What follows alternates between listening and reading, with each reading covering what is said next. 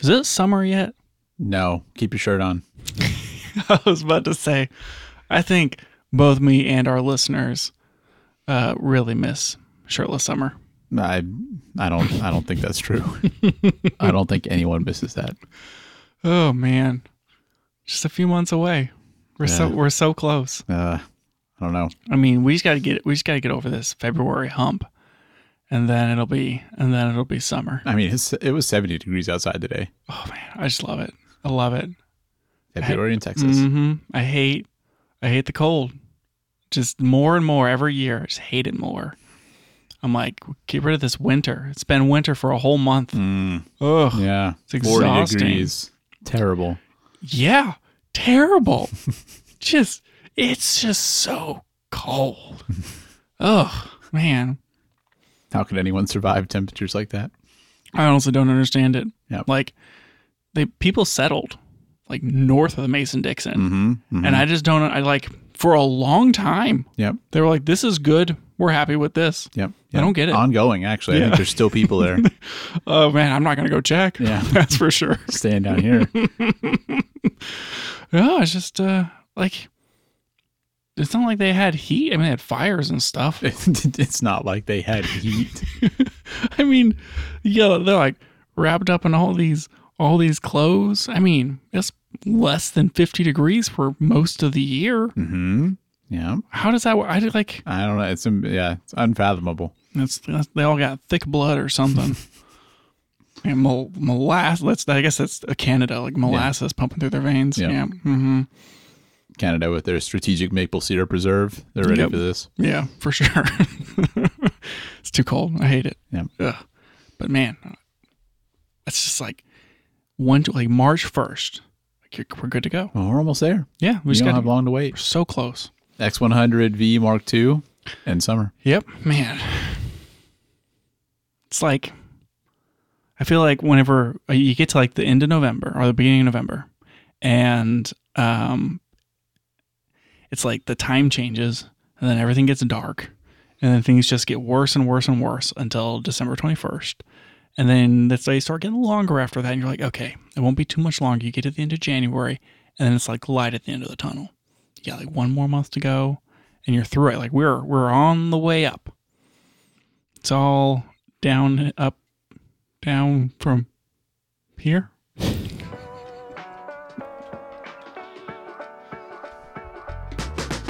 Welcome back to the Camera Gear Podcast. I'm Daniel. And I'm Lucas. And we're here today to talk about the gear, software, and techniques we use to shoot photos and video.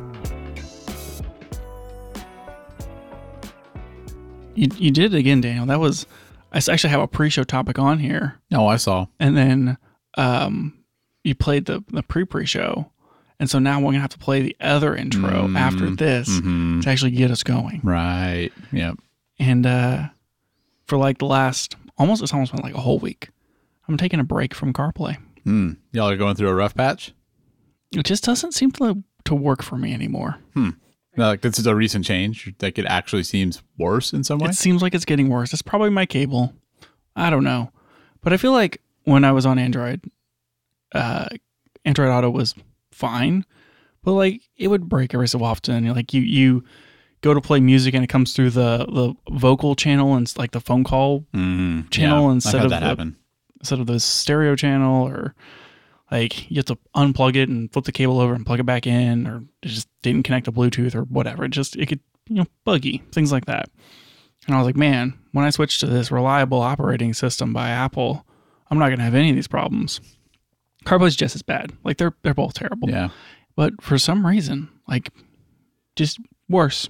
I swear, like 1 out of 5 times when I plug in my phone, I unplug it, plug it back in. Seems like maybe you should try a different cable, because I mean, I don't use my CarPlay as much as you do, but I don't have those problems. Yeah, it's just getting worse. And I got fed up with it, and I was like, that's it, I'm done. So no more. Are you going back to like a GPS unit? No, I've unplugged it. I stuck the cable in my console, and I've just been connecting via Bluetooth. Nice. How's that feel? I know how to get places. You like it? I mean, it's a simpler life. Yeah, you feel like you're living like early 2010s. I feel like I know how long my battery lasts on my phone now instead of getting like a charge boost every time I drive. Yeah, you probably do charge your phone more often. No, I'm doing pretty good. It's been all day. I'm at 70%. Hey, that's pretty good. And that's I took it off the charger 13 hours ago. Yeah, that's pretty good. Just saying. Yep. I guess I just don't use my phone. Yeah, that's kind of what it sounds like. You're too much of an iPad power user. That's what it is. I'm just power using all the time. I mean, my iPod literally plugged in right now because it was at 10%. Yep. Charged that like barely a day ago. Mm-hmm. Just been power using all over the place. Anyway, now you can play the other intro. Do you just want to play the same one twice, or what should we do? Just go around for another lap. Okay, all right. I know that we don't make corrections because we're never wrong. Mm-hmm. But if we were wrong, I just, this one felt warranted, just to, maybe clear the air. And I'm really worried about all the emails we're going to get. And it's for the episode that came out today. Hey, we've gotten emails in the past week about the show. So okay. So I know this is probably too late because they're going to have heard it, and maybe they've already written their emails, and like this is like weeks later, right? Yeah. But anyway, I know that a logarithmic function is the inverse of an exponential function. And I know that I said that it was like, I said exponential function when I meant logarithmic when talking about sound pressure. And I just want everyone to know that I know. Stop it. It's just a slip of the tongue. Well, I'll make sure I forward all those emails to you so that you can deal with the fallout from your mistake. Yeah, I just really wanted to clear the air there. All right. It's very important to me. Everything else I said, no apologies. Don't take any of it back. Okay. I want to talk about film a little more. Here we go again. Every week. All right. So I was watching film YouTube, and not that like. So there's YouTube about film, which I do watch that part of YouTube, where they're like, let's get real deep on this film by blah blah blah blah blah. And so you mean like cinema? Sure, yeah, and like they really start like breaking down like James Wan films or something. Oh yeah, you're totally down with stuff like that. Oh yeah, I watched that part, but that's not what I'm talking about. Okay, I'm talking about the other thing where people will go out and they'll take pictures on film, and they'll talk about the film stock. Yeah. And the formula for this video is exactly the same for every YouTuber I found, which is talk a little bit about the film stock and then do some B-roll from a GoPro where they walk around and shoot. And every time they take a picture, you drop in the picture so people can see it. And you make sure they'll play lo-fi all through that whole bit. I have run across a couple of YouTubers that played like piano or jazz, and I was like, what are you doing? They're not sticking to the format. Not even close. I look at their subscriber counts like 300. I'm like, ugh, yeah. You're never going to get to 1,000 if you don't put in lo-fi. Is 1,000 a lot of subscribers for this kind of film YouTube? I bet that's like the biggest creators have 1,000 subscribers. At least. Thousands, probably. Yeah. Single digit thousands, but thousands nonetheless. We're a tight community, Dan. You shut up. Anyway, this guy was talking about Harman's new film stock. Harman makes Ilford, which is a very popular black and white film, which I'm sure you know all about. Well, you've talked about it several times, as if I know about it. Right. Well, Harman is coming out with. Is this like a company or a guy? Harman are you and Harman on a first name basis? I mean, like we're okay, but it's a company. Oh, okay. They have this new film stock, and it's a color film stock with it's a C41 process, which is like the most common color process right now. Like most color film negative is C41. Okay. And I know that I said that in the worst way possible. Anyways, they are coming out with a brand new film stock, which is like, it's not unheard of. Well, we don't get new films every day anymore. I don't get new films ever. So sure. So like it's kind of a big deal. Like we want more companies to be investing time and money in like creating more films because we want film to stay alive. Well, some of us want film to stay alive. And Harman's new color film is obviously called Phoenix. Yeah, obviously. Because, like From the Ashes, right? It's good. It's real good. And it's orange. It's not actually orange. The box is orange. Actually, Well, it's not. It's purple. It's not orange. You know how whenever you shoot film and get it developed, usually the film itself has like an orangish amber tinge to it. I think I've seen that. Yeah. The Phoenix film is purple. Interesting. Yeah, it is interesting because it's a whole new film stock, Daniel. It's very cool. And so they've been like, promoting their new film stock and going to different camera stores, and they have these like giant film stock, like big, like the little cardboard things like that, but at 200%. Oh. And they're like, look at our film stock, and like gave out free samples to people and that sort of thing. And I watched this whole video about it, and I was like, this is cool. And he showed a bunch of pictures, and the film stock looks terrible. Like, it doesn't look terrible. It's just very, very stylized. Like, if you like Cinestill, you're going to probably like this. Because, like, almost all of the highlights halate like crazy. It's like any sort of highlight fringing, you're going to get halation. And it's, like, really, really crunchy. And then there's, like, so much noise. So much noise. And I was like, I don't know if this is my speed. I don't think this is something that I would shoot, but I want to support them. And I probably should buy some at some point. Well, I was at the camera store picking up my last set of negatives, and I like look over the person's shoulder, and lo and behold, on the table behind them was a giant Phoenix 200 speed orange box. And I was like, is that Harman Phoenix 200 stuff? And the person was like, yeah. You want some? Man. Yes, please. And so I bought some. I feel like 6 months ago, you would not have predicted that you would have gotten to this point. I don't remember when you actually started your film journey, but it feels like you've gone pretty deep in not that much time. I don't know, Daniel. We've well covered that this is a problem. Anyway, so it's just all very exciting. Like, if you shoot film, you should go out and get some Harman Phoenix, support the cause, support new film stocks. Maybe you'll love it, maybe you'll hate it. It's really crunchy and really grainy, but I'm super pumped about it. I like to buy products where I don't have to support the cause, where it's not like me and the little community trying to keep it alive. What, you just want the cause to support itself, Daniel? Yes. Ridiculous. There's another company. I have more film stocks to talk about. Of course. Called ADOX. And this company's like, we're back from 1860 whatever film, blah, blah, blah. And it's this German company. I think they like merged with somebody, and then they came out with this Color Mission 200 film, and then like the parent company or something dissolved, and ADOX then like went independent as its own company or something. I don't know the whole history, but that's the gist of it. And point is, they're working on a new film emulsion. And in order to make this new film emulsion, they're funding it by selling all this backlog of Mission 200 color film.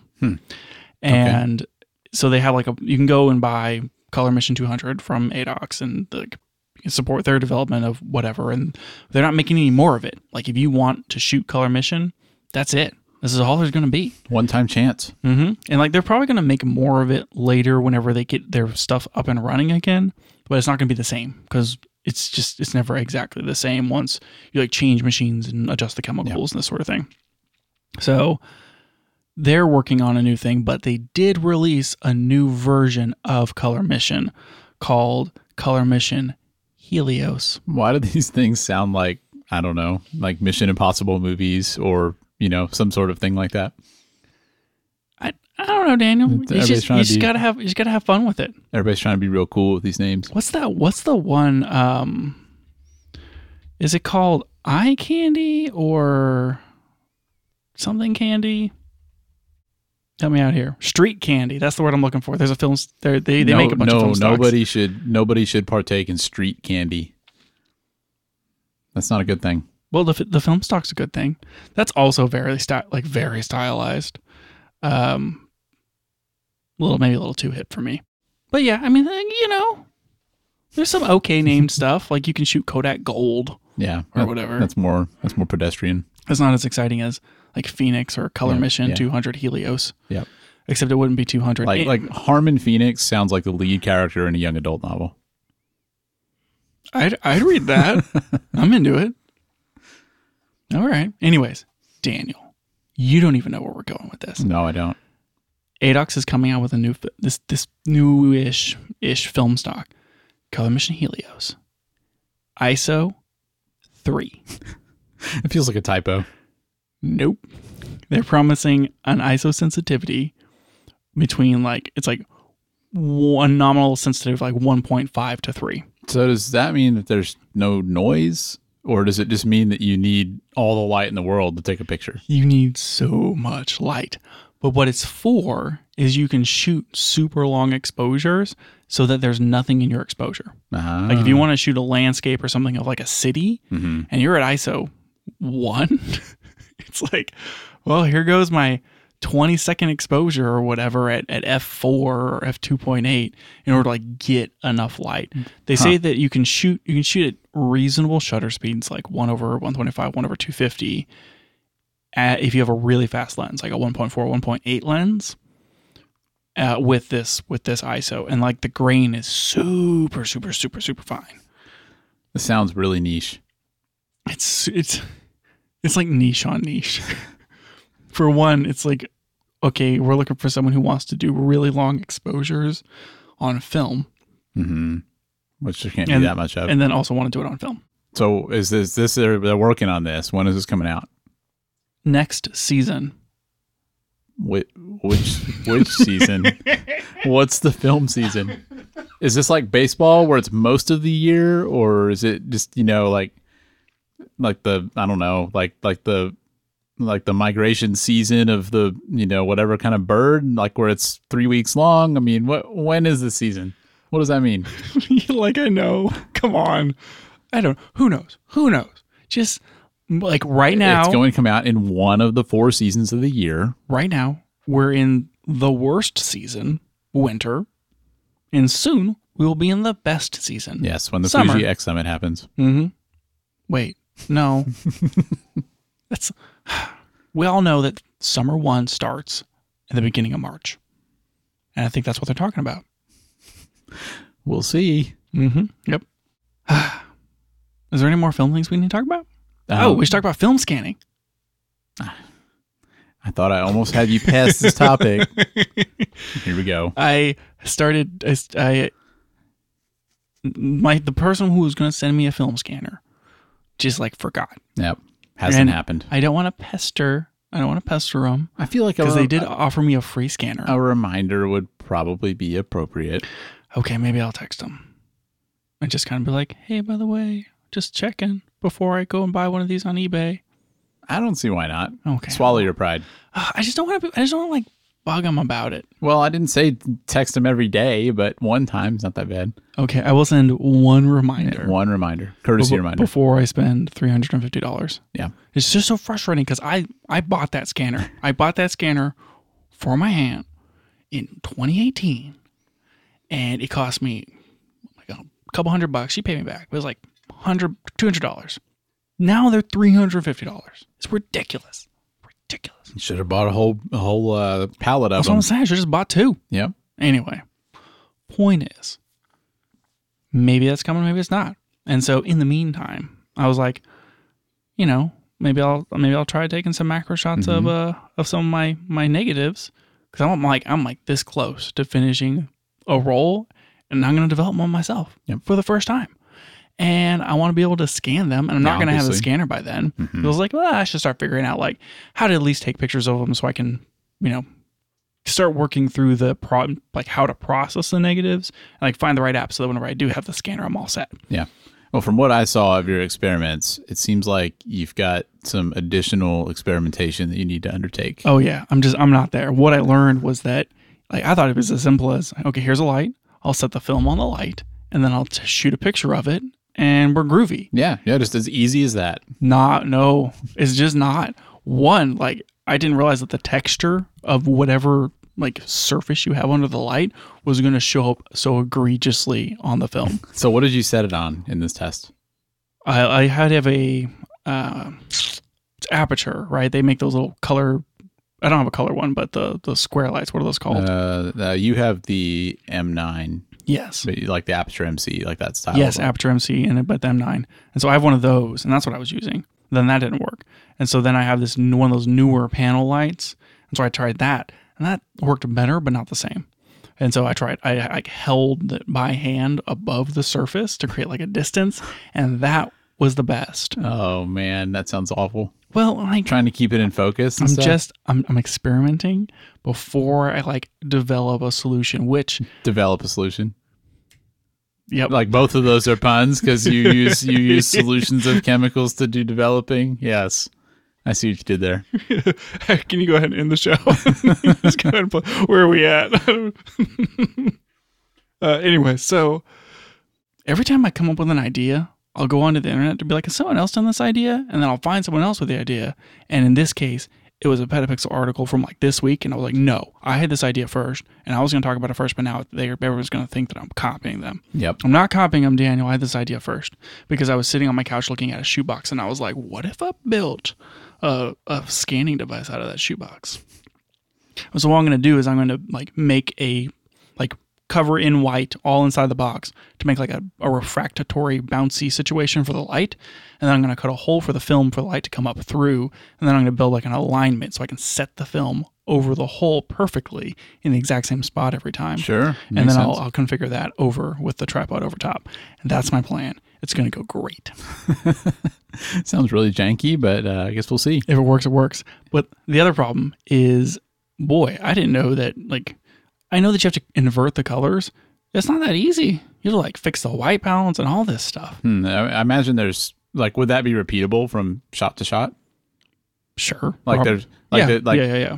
Like you figure out that transform, and then I imagine you wouldn't have to like tweak that every time. I could probably do a Lightroom preset. There are applications that are specifically for this. I found a couple iPad apps that will just do it. And then they have like all the magenta yellow filter stuff that you can kind of like move the sliders and make it work. That seems worth it. Yeah, it's like, I don't know, $360 a year or something for this app. It's like $5 a month or something. Wait, so what you say 360? Like, what do you mean by that? Like, I mean by dollars. That's a lot of money for an app. Yeah, that's more than I expected. It's pushing it. Yeah, that's like you could buy a scanner every year.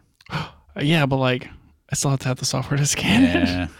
Anyways, so I'm figuring it out. I'm looking for the best options. Yeah. And then I'll tell you what the best options are by force because I know you don't want to hear it. Mm-hmm. And I'm stuck here though. I'm just gonna tell you what they are. Yep. So, anyways, I'm working through all of this, and I wanted to.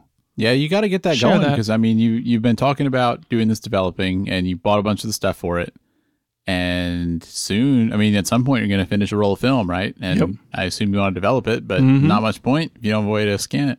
That's why I'm figuring this out, Daniel. Jeez, golly. When you leave here, you better go figure that out. So much pressure. Oh boy, I got to finish that. Then I have so after I shoot that roll, I have some like Kodak Ultramax, and has Ektar 100. You've got a backlog of film and now. I got the Phoenix 200, and then I think I have that roll of Superior 400 that I found in my dad's camera bag from 2006. I got a lot of cool stuff to shoot through, but I need to like figure out how to develop it, or else I'm going to ruin those rolls. Do you think that once you get this developing thing figured out, do you think that'll increase your speed of shooting film? Like when you know you can develop it cheaper and faster? I still need like things to shoot. I think one of the things that's holding me back is I'm still learning how to use that Himatic, and I haven't put myself in enough situations to take more candid photos. Nah, that's fair.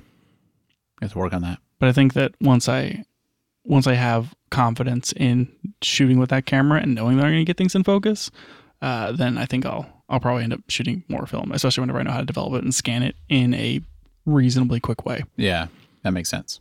I do think that if I get through this roll and all of them are still out of focus, I'm probably going to shelf that camera. Yeah, I mean, if you just can't take shots that are in focus, then it's kind of hard to get value out of the camera. And then I'm gonna go look for like a cheap, I think probably a Canonet, because those have faster apertures, and they're relatively small. And then I'll just zone focus. Anyway, lots to do on the film front, Daniel. Apparently. Okay, all right. Let's talk about something else.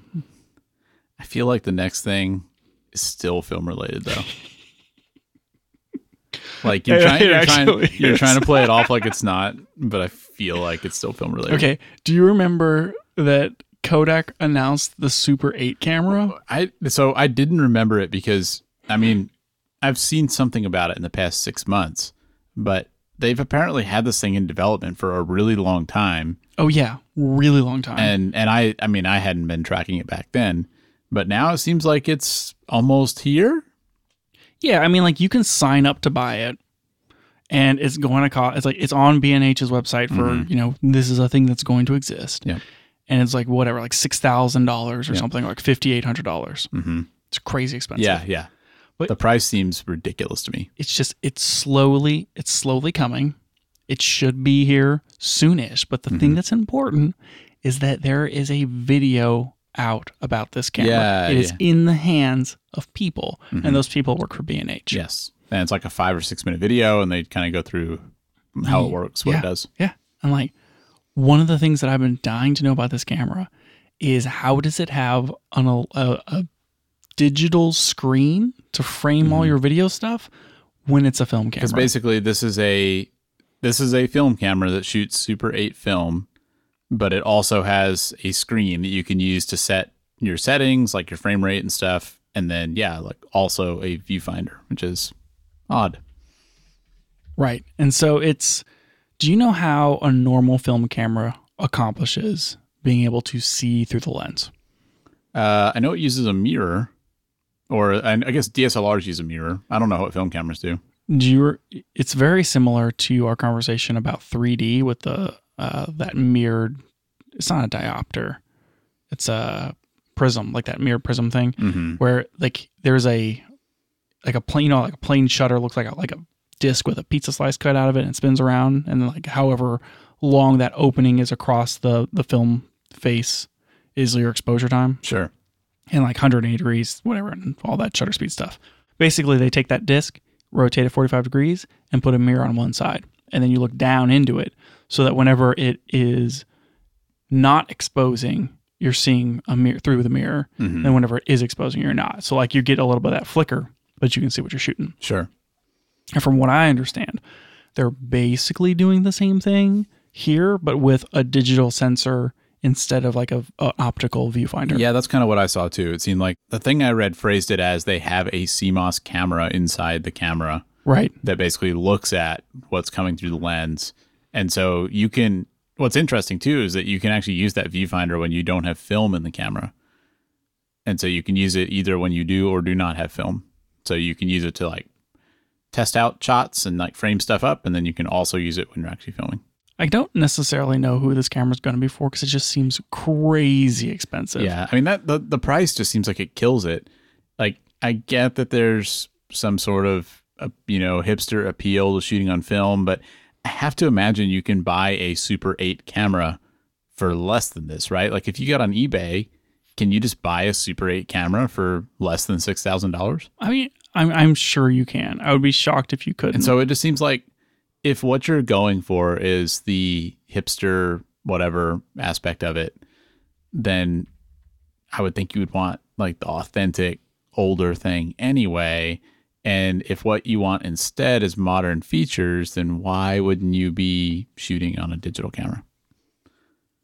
Because aesthetic, I don't know. Because the other part of this is that it's like $5,500 or something, but that doesn't count the cost of the film and the cost to process the film. Well, that's what I'm bringing up here is like you can go buy some like Vision 3 Kodak film, and for this specifically, this product, they're going to sell like these canisters of film that you specifically buy, you slot it in, and then you in the menu you select like, oh, I bought Vision 3 or whatever, and then it'll automatically set the ISO and everything for you based upon that film stock because you have to buy these specific stocks.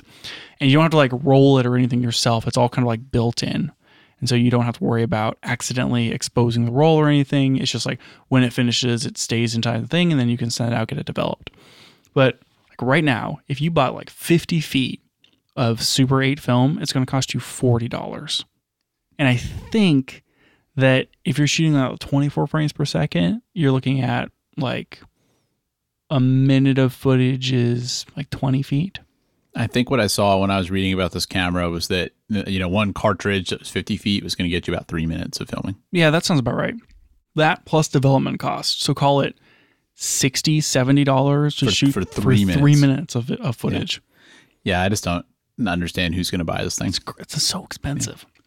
Yeah. It also has a micro SD card because it can record audio. Right. Well, that's the other thing is normally when you're shooting on film, part of the film is set aside for the audio track. And so what this does is it just records it to micro SD, and then it allows you to use more of the space on the Super 8 film for the video. And so you can actually shoot 16:9, which is not a traditional format for Super 8. Interesting. I didn't realize that. Yeah. Even stranger. And then you have to sync it in post. Yeah. Like somehow. I don't know. That seems like the least of your problems if you get this camera. like you're already having to send off film to be processed. I think you can handle, clicking around in Resolve for a few moments to sync audio. I guess that's reasonable. Yeah. I'm really excited about this existing, and I'm happy that Kodak's making cameras. I just wish they would make like non-niche cameras. It feels like they might have this super expensive Super 8 thing that I have no idea who it's for. Like if you're gonna shoot film to like make a movie, it feels like you have a budget. Mm-hmm. It feels like you're doing something where like maybe I'm going to shoot 16mm or something. Or are we going to see stuff at like, I don't know, Sundance and ICANN that are shot in 8mm? Yeah. I did see somebody say that they thought if they had made this a Super 16 camera, maybe it would make more sense. Oh yeah, which I assume sure. is 16mm. Plenty of stuff nowadays is shot on 16mm. Mm-hmm. Did you ever see that How to Blow Up a Pipeline movie? No. That was shot on 16mm. Looks grainy. Yeah. I don't know. I feel like I'm getting better at pegging those, like whenever things are shot on film. Mm-hmm. Like I'll be watching a movie and go, was it shot on film? And I have to look it up. Mm-hmm. There's one recently where I got it wrong, but usually I'm right, especially when it's 16mm because it is super obvious. Anyway, point is, I don't get it. I just don't get it. Like, oh, I want to shoot. I'll shoot 3 minutes of footage just goofing off. Yeah. Yeah. I mean, you have to be really disciplined and really know what you're doing to make that amount of footage work for you.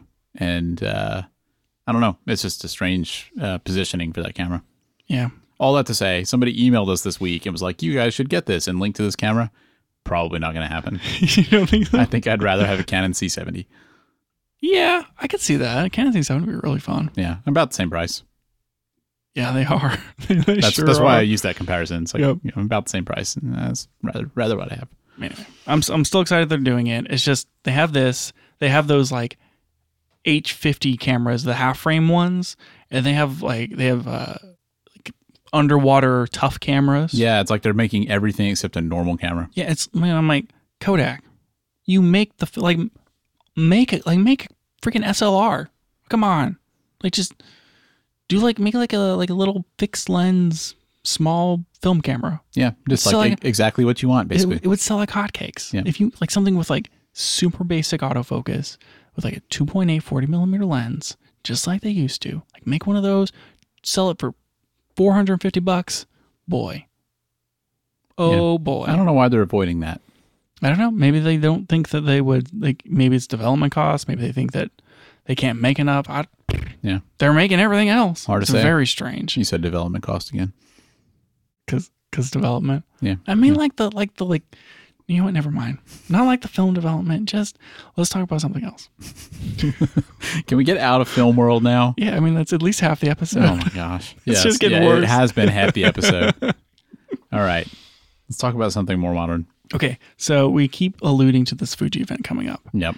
February 20th. Mark your calendars. We've been avoiding like going over the rumors of what's going to be in it because it's obviously just going to be the X100 thing. Yep. They're not even going to say anything about it. They're just going to show us, and then they'll have a pre-order link. And that'll be it. And then I put on here that I wanted to complain about Fujifilm and the upcoming event. Mm-hmm. Can't wait to hear this. And I don't really have anything specific to complain about except for I just really, really want to see firmware updates.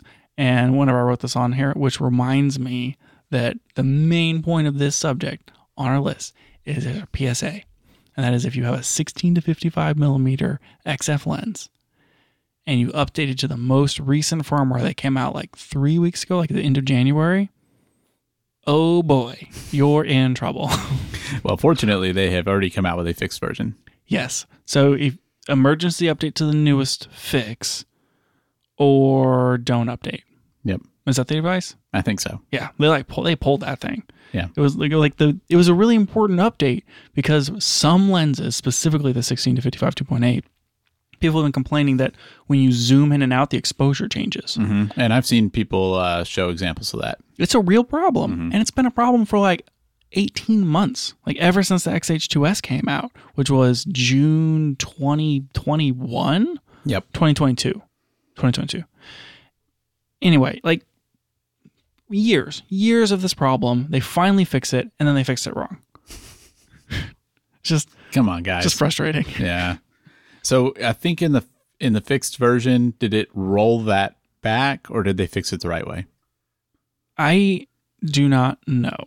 I was unaware that they actually had rolled out a fixed version. I knew that they were going to soon, and that they had pulled the update. Yeah, no, they did come out with a new version, but I didn't actually look to see how how they resolved the problem situation. But there is a newer version now. So I think the bad one was like version 1.3, and now they have a 1.3.1. It feels like Fuji is just behind. Yeah, like I know that development costs are expensive, and you don't want to have to keep like doing software for hardware products you've already created, and like you're not selling the software updates or anything.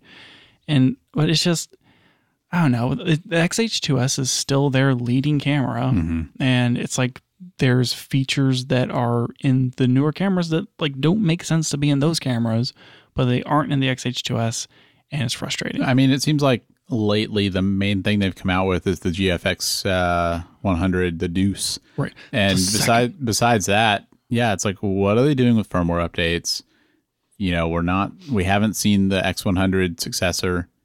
Like, what are they doing? It doesn't make sense. The Kaizen thing was such a big deal for a good period of time. And it used to be that, wow, Fuji's going to, give you like real meaningful improvements on the things that you buy over time. And like, you don't necessarily buy something for what it's going to be later. But it was always kind of a nice, oh, cool, I'm going to get like the latest thing. And I was looking forward to that when I got my XT3. And that's about when they kind of stopped doing it. It kind of felt like you were buying into a company that had a culture of, carrying their old products forward and not letting your new thing immediately go obsolete. But now it seems like they're just like every other camera company. As soon as it comes out, they forget about it, and you don't really get meaningful updates. We're going to talk about it in a little bit, but Cine D did finally did their lab testing for the new GFX100, the second camera, where they did like their dynamic range and the rolling shutter and all this sort of thing.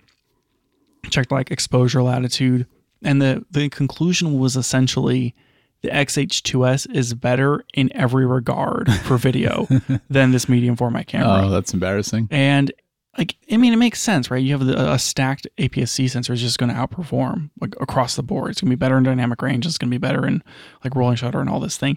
And it was just so blatantly obvious that like they're trying to sell this GFX for something that it's not. And the XH2S is here as like, this is their, leading video camera. And it just still doesn't have a lot of these features. Yeah. Stuff that seems like it should be pretty simple to add, like a vector scope. Like once you've implemented that in software, it shouldn't be that hard to put it on a different camera. Right. Or like, time code that works. Like, let me be able to jam to or from the camera, not just over Bluetooth. Yeah. And I'm happy that they did roll out that UltraSync Bluetooth jamming thing. It seemed so far like the tests and the reports seem like it's medium reliable, maybe not like totally reliable, but I don't know. It's like they come up right up to the line and they just don't cross it. Like they don't make it all the way for what you need and what you want. Yeah, it doesn't really make sense. And I mean, it seemed weird that they positioned the GFX100 as being like this premium video camera. And I remember us talking about it at the time and thinking that's kind of a bold move, and we'll see if it works out. And it is just strange because it feels like they already had that, and they want to be seen as this professional video company, but they're not willing to fully invest and fully go the extra mile to actually make it professional grade gear. In my mind, I feel like there's a lot of weight on this next event. And I know that it's unlikely they're going to announce, all this, new updates and stuff for my 2-year-old camera or 1.5-year-old camera. And it's just unlikely. And I know that we're probably a year away from the next XH2, if not more. They're on like a 3 or 4 year cycle. But I'm hoping that, with the next X Summit, they start kind of moving more in this direction of like we know why people like Fujifilm, and we're bringing our X-T5 and our X-H2 and our X-H2S line forward. And I don't know, I think that a lot of my opinion on Fujifilm may be shaped by like what they do at the beginning of this year. That's a bold statement. I don't know. I was going to ask if, knowing what you know now, knowing the trajectory they've taken, would you still have bought the X-H2S? I mean, I think that it was the best camera at the time. I honestly still think it's one of the best hybrid video cameras you can buy. If you are looking for like what is top of the line, the thing that can do all the things, like the Z8 is up there because that can shoot 8K. It can shoot compressed raw internal. It has like decent autofocus. It's high resolution. Like it's stacked. The Z8 is an amazing hybrid camera, but so is like the A9 Mark III. Looks like it's going to be incredible with that global sensor. And like I've now mixed eras, but like there's decent ones out there, but those are like really, really expensive. Yeah. And you come a little farther down the line, like you have the S5 Mark II, which are both like, this is, camera of the year 2023. Anyway, but it doesn't quite meet the same spec level as X-H2S. Like you don't quite have the same rolling shutter performance. You get the 14-bit readout off of the X-H2S sensor, which does have like real benefit for dynamic range and color fidelity. We've seen that. Yeah, it looks really, really good. I like the way that the fake grain, like the noise produces off the sensor. It does look more filmy, and I like that. And you can get 6K 10-bit color like off the sensor, right? Yeah. If you're shooting with the S5 Mark II and you get into the open gate formats, you're getting 420. Interesting. You don't get 422. And so if you're looking for something that can shoot open gate 422 with a decent rolling shutter, like you're spending over $4,000 for that camera. Yeah. I guess no, you can't. You can't shoot open gate with R6 Mark II, can you? I don't remember, to be honest. I don't think you can. Basically, none of the Sonys do it. And so it's kind of like the only game in town within that budget range with its feature set. And it's just frustrating that it's like, wow, it can do all these cool things, but I can't really sync time code, and it doesn't have waveforms. Don't even ask them about shutter angle or false color. Yeah, can't power it externally. Yeah. It's just like it's not quite there as a professional video camera. Mm-hmm. But like the capabilities are really good. Yeah. So it's like it's got good internals, and I don't know. So I feel like I would still buy an X-H2S. Like it's got good battery life. I mean, the autofocus leaves some to be desired, but most of the stuff we shoot in film is manually focused anyway. And I'm still really, really happy with it. I just feel like it could be just that much better with a few tweaks. Yeah. Well, I guess we'll see what happens. I'm also not really holding my breath for that, but they did bring the Bluetooth time code, so maybe they'll bring more stuff. I am looking forward to actually getting into that. I've been trying to figure out more about how to actually jam time code, and it seems like really what you have to do is just figure out a way to, it's like hot potato. You gotta like pass the hot potato around the thing. And I watched a video where a guy was like, all right, I'm going to show you how to sync all these things together. And it was like, one of them was a microphone, and one of them was like the Atomos Blue, and one of them was the Atomos Ultra Sync, and one of them was a Tentacle Sync. And then he had a Deity TC1. Oh, man. All kinds of different things. And he's like, well, what you got to do is you got to sync this one to this one. And then you can sync this one to this one. And then once you have this one synced, you can sync this one to this one to this one. And blah, blah, blah, blah. And now we're all time code synced. So the guy's got like a 10-step checklist for making this work. It was like watching somebody solve a puzzle. It was ridiculous. It was like one of those things where you have to like slide the squares to like line the thing. It was just like that. I mean, that's not what I want to be doing when I'm setting up for a shoot. That's the problem. But I've cracked it. If we get one of those one RF time code things that Atomos makes, that can sync to an UltraSync Blue, which can then sync anything that else that has UltraSync Blue. So once you get the UltraSync Blue, you can jam both XH2Ss, and then you get that one RF thing, and then that thing jams the UltraSync Blue. And then once you have that one can 111, the 1RF, can do like a radio frequency jamming to things. It can jam to something, or it can be jammed itself. Like it has input, output, and radio and Bluetooth. Because basically the problem is the UltraSync Blue only connects over Bluetooth. And right. So if you have something that supports Bluetooth, that's great. But if you have something that you need to plug in a cable to receive or jam timecode, it doesn't give you that option. And so you need something else to do that. Yeah. And Atomos makes something else. They make the UltraSync 1. Yeah, that was the thing I was talking about. Yeah, and that one is kind of like it bridges the gap. Like it has physical connections to jam things, and it also has Bluetooth to connect to the UltraSync Blue. But the problem is just the cost, right? Like the UltraSync Blue is $150, which is great. It's nice and cheap. But this other thing is like $280. And so if you have like a mixed ecosystem where you have some parts of your setup that work with Bluetooth and other parts that do not work with Bluetooth, then you need both of those things to make it work. And so you're having to buy an UltraSync Blue and an UltraSync 1. Right. And all this would be a lot easier if the XH2S could just take a connection to a timecode port and just like get jammed. Because then you could just get one UltraSync 1, a single UltraSync 1, and you would just be able to basically carry it around and briefly plug it into everything and jam all of them. Jam.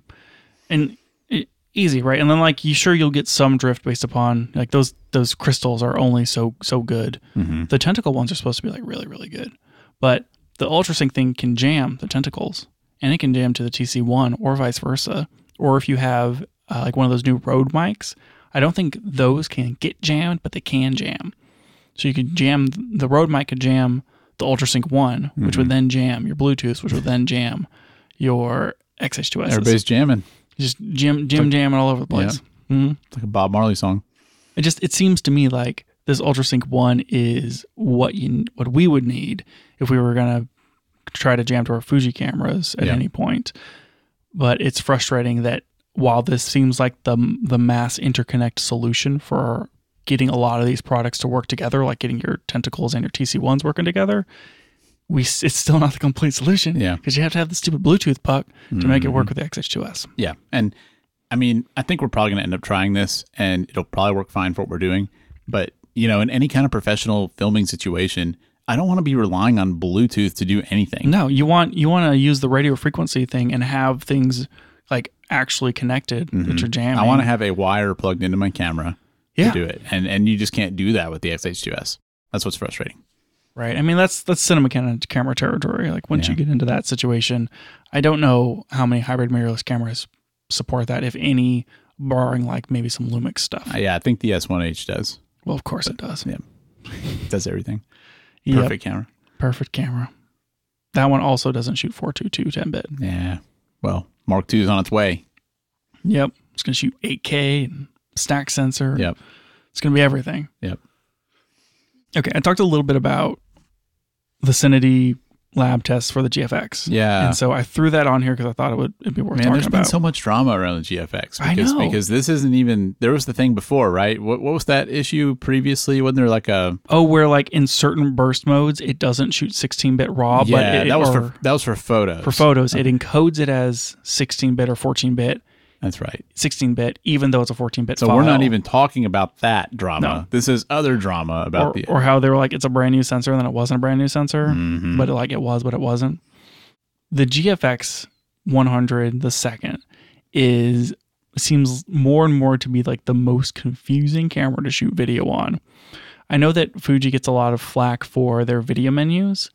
I'm basically a fan of it, of how they let you kind of pick your 420, 422 or whatever, and then you can pick your frame rate, do I want to shoot in 60 or 24 or 23.97 or whatever, and then you can pick your bit rate. And everyone complains, like, why do I have to pick my bit rate? Yeah. Just tell me what the best one is. I'm one of those people. I complain about that. And I get that like having to optimize it is annoying, and that video screen of like setting up your modes is not obvious, poorly documented, and you're basically guessing. Yeah. Yeah. You either have to do a lot of experimentation or just like, I hope these numbers are good. I threw a picture of this image circle in our show notes. Yeah, it's bonkers.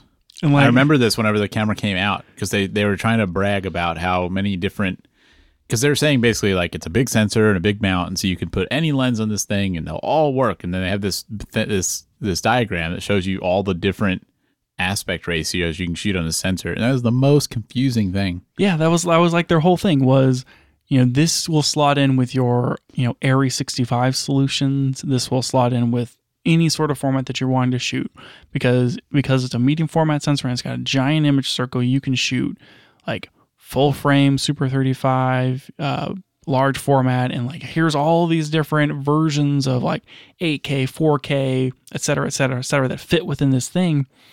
And it is a nightmare of compromises. And like it was cool that whenever they first started selling it, I was like, this is legitimately cool. It's like you have all the options here. It kind of reminded me of the Murano a little bit with like how kind of the different options among it, except way worse. And so even when CineD's out there doing their testing on the dynamic range, they're like, well, like we tried to test it at medium format and like that's what we did our numbers with. But even then, it's like if you shoot in 8K on this thing, it's line skipped.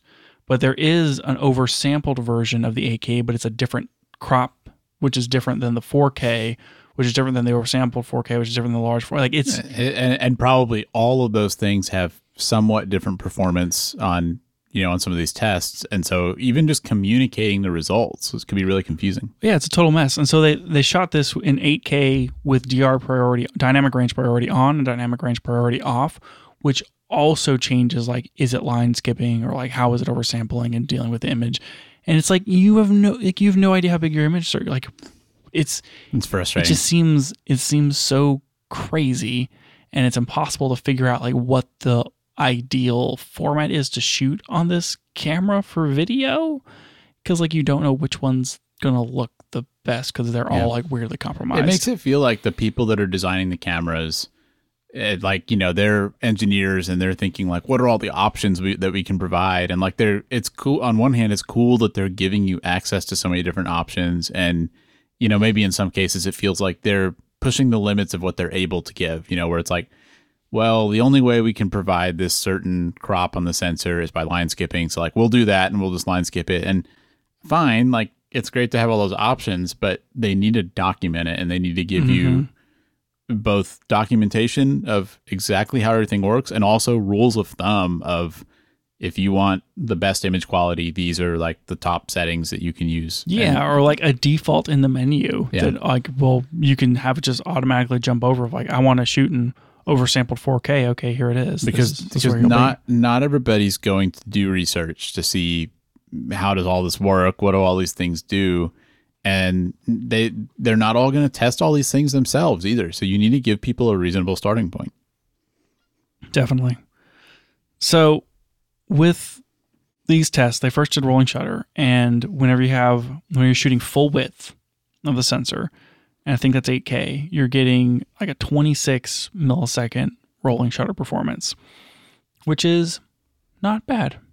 Like it's okay. Yeah, it's like within range of other hybrid mirrorless cameras, right? It's like A7 IV territory. Yeah.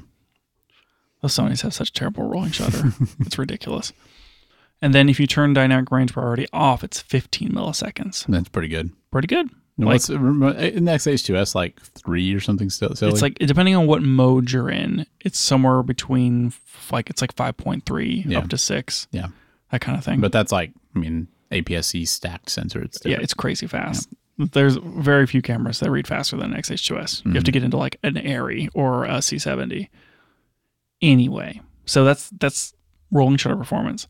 Dynamic range. It's looking like, we talked about this like last week, right? Where it's like if you have a 14-bit sensor or a 12-bit sensor, you can only do 12 stops and blah, blah, blah, and noise and all the stuff with that shadow. Yeah, that sounds familiar. So they fed it through the IMATest thing that they do where they shoot the thing and they stick it in the thing. And I'm not explaining that at all. They had like the light board that has graduated different stops of light, and they take a picture of it. Just go watch a Gerald Undone video. Yeah, sure. You know what? Watch a Gerald Undone video. You'll figure it out. Anyway, they're saying that this thing is like 14-ish stops, like 14.4 or something of readable, and then of like the signal noise ratio too, that's like usable dynamic range with decent noise is 12.4, and that's fine. Yeah, those are acceptable numbers. They're not great numbers. Yeah, it's just right up the middle. Like it's totally acceptable. And an XH2S, I think, reads out at like 14.1 or 14.2 total, and then you get like 13 stops, or it's with like a minor amount of noise reduction. It's just incredibly good. So, and that's just maybe like the way the test results work, but like this isn't any better than an XH2S. It just seems like, and this camera is 3 times the cost of an XH2S. Yeah, and it's medium form, quote unquote medium format. It just seems like if your main purpose is video, you should not buy the camera. No, it's not a video camera. Like it can do the video stuff, but I don't know why they're pushing it as a video camera. It was kind of weird. I mean, even when it was announced, even before we knew all these trade-offs, it seemed like they were really trying to shoehorn that stuff in. And it went beyond what like Leica does sometimes, where they say like, oh, you can shoot video on this, because I mean, they had all these new features they had developed, like the waveform and all that are video centric features. And that all that effort feels misdirected. Right. Yeah. It's Leica. Why are we shooting video on it? Yeah. Like, but it's kind of the same thing here. I mean, I get that Fuji probably feels a lot of pressure from the full frame market in their medium format cameras, because they want it to be the next step up. Like, oh man, I like shooting full frame. Cool. What's next for me? What's my upgrade path? Well, I'm going to go medium format. So you got Fujifilm, Hasselblad, and like, you're probably going to go with Fujifilm because it's maybe a little cheaper, and they have really good like film simulations and image quality and all this stuff. Like, it's a great camera. But I feel like the full frame market is getting, I think, too good, and Fujifilm isn't staying that far ahead of them, because it's not really medium format. I mean, like, it's medium format, but if you're talking about film, if you were shooting, full frame, and then you went to medium format, you went from a 35 millimeter to like a 6x7 or 645. That was appreciably different. Yeah, it's a big upgrade. Like, the image quality and the grain and the look you get out of like 645 or 6.7 compared to 35 millimeter is hugely noticeable. It's way better. And we don't really see that in digital as much, because these quote unquote medium format sensors, like, they're bigger than full frame, but they're effectively like a 0.71 crop. Yeah. You're getting a third stop more light and more noise performance. Yeah, it's just not much. Yeah, it's the difference between shooting like ISO 320 and ISO 400. Mm-hmm. I think that the current Sony watermark is 63 megapixels? Yeah, I think that's right. We're so close to a 90, 100 megapixel full frame sensor that it's like, what are we getting for medium format anymore? I mean, it seems to me like probably there's not as much development on medium format sensors. Yeah. There's been so much focus on full frame size because that market is so huge that I think it's just caught up past Definitely. Where medium format is. Yeah, I mean, Sony's making the sensors. They don't have a medium format camera. Yeah. It feels like they're less incentivized. Sure that, Hasselblad and Fujifilm are going to buy their sensors from Sony and this sort of thing, and like, they have a market share there. They're not incentivized to really push the envelope on that. No. They're relying on these companies to maybe like create designs and coordinate with their manufacturing and that sort of thing. And I don't know. It's just, it feels like poor Fujifilm is like found themselves on both sides of the full frame market on purpose. Yeah. Because they can compete and succeed there. And they really do have the best full frame camera and the best APS-C camera. You mean mostly the best medium format camera and the best APS-C camera. Thank you. Yeah, like roughly. They're very competitive in those markets. Yeah. They don't have a lot of competition in medium format. Exactly. So, and that's why. So that seems like it would make sense, but only if they can push that technology forward enough to actually make it worth buying. Yeah, it feels like most people are just going to go back down to full frame or back up to full frame because they feel like maybe there's more promise there. Yeah. Yeah. I mean, I think we've kind of felt that way at times, certain video features. Sure. It's like, or you mentioned shooting photos, in a dark environment, a week or two ago. And it's like, yeah, that's where full frame kind of makes sense. And, right. it's concerning that. Yeah. Something like a dance or a wedding or that sort of thing. Like if you're shooting portraits or you have more still subject, you're going to get these amazing detail out of a medium format camera. But realistically, you want the fast shooting speed and the autofocus and the low light capability of a full frame sensor and a full frame camera. Yeah. And that's just going to be the better compromise because the medium format doesn't have the same level of development. Yeah. Yeah. I don't know. It's interesting how that's all ended up. It really is. And so the last bit on this, they do a latitude test where they shoot something at middle gray and then they push it up and push it down to see like how much flexibility there is. So if you expose poorly, how much can you recover? Mm-hmm. Yep. And it looks like there's about 7 stops of latitude on the GFX. So how does that compare to other So cameras? like most full frame cameras are about 8 stops of latitude. The XH2S has about 9 because it's just super duper good. And then something like, an Arri might have like 10 or 11 stops of latitude, like high-end cinema cameras. So yet another area where this is just not really measuring up. No, it's not. Like it's not better in dynamic range than full frame. It's not better in latitude for those codecs. It's not better in rolling shutter. Like all you're getting is like the high megapixel is hurting you for video. You don't need 100 megapixels for video. Right. It's ridiculous. Right. And then like you have maybe a little better noise performance. Yeah. And like otherwise like just shoot on something else. Like save the money and buy an FX3, right? It's just going to be 10 times better for video. So it's like, I think we would have assumed this whenever we saw the camera. I think we were a little skeptical of its video chops, but now that the test results are out, it seems more clear than ever that you should not buy the GFX100 Mark II for video. Yeah, it's just not for it. Yeah. It's really cool for super high resolution, super good detail, mostly not moving images. Yeah. You could probably shoot some moving stuff, but not a ton. Yeah. Yeah. They also have the iPhone 15 Pro Max IMA test information out. I definitely looked at that too. Oh, yeah. Was it better than the GFX? No, it was not better than GFX.